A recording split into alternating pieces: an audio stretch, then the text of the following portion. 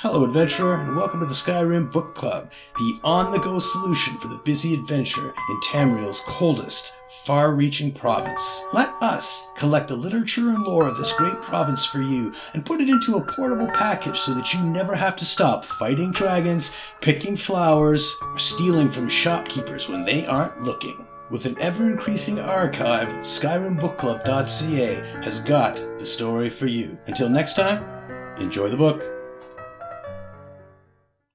Skyreach Explorer, Volume 4, by Reginus Buca, Historian, University of Gwylem, Scholarly Journals on the Exploration of Skyreach. As we saw in the other parts of the city we have already explored, the same odd figures appear throughout the Nedic architecture. Clearly, a serpentine motif is depicted everywhere. I contend that this is proof positive that the Nedis worshipped some sort of serpent god, and were so enamored of this deity that they wanted to see him wherever they looked.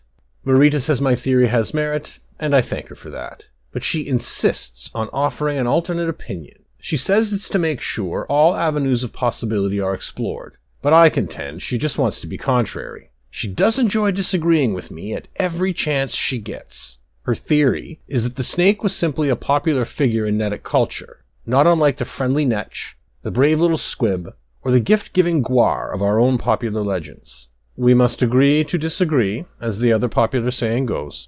Other images we have spotted over and over again in the stonework include an odd orcish face, a stag skull sort of creature, and a winged serpent, which could be related to the other snake images. Gods? Popular story characters? Simple decorative elements without higher meaning? I believe we are looking upon the Nedic pantheon, for I can't imagine going to all this trouble to just depict imaginary creatures from campfire tales.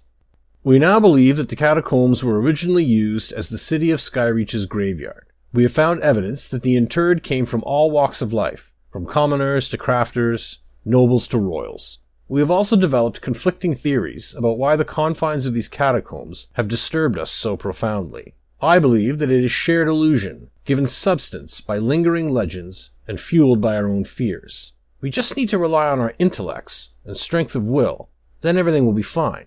Besides, illusions cannot hurt us. Of that, I am fairly certain.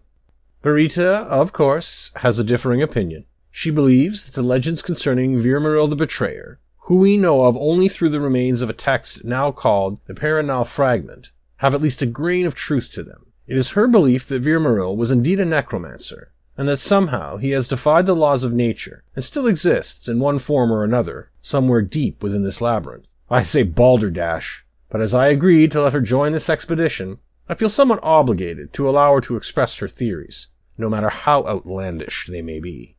It is Marita's contention that Virmaril has been asleep these long eons, and we have somehow begun the process of awakening him from his eternal slumber.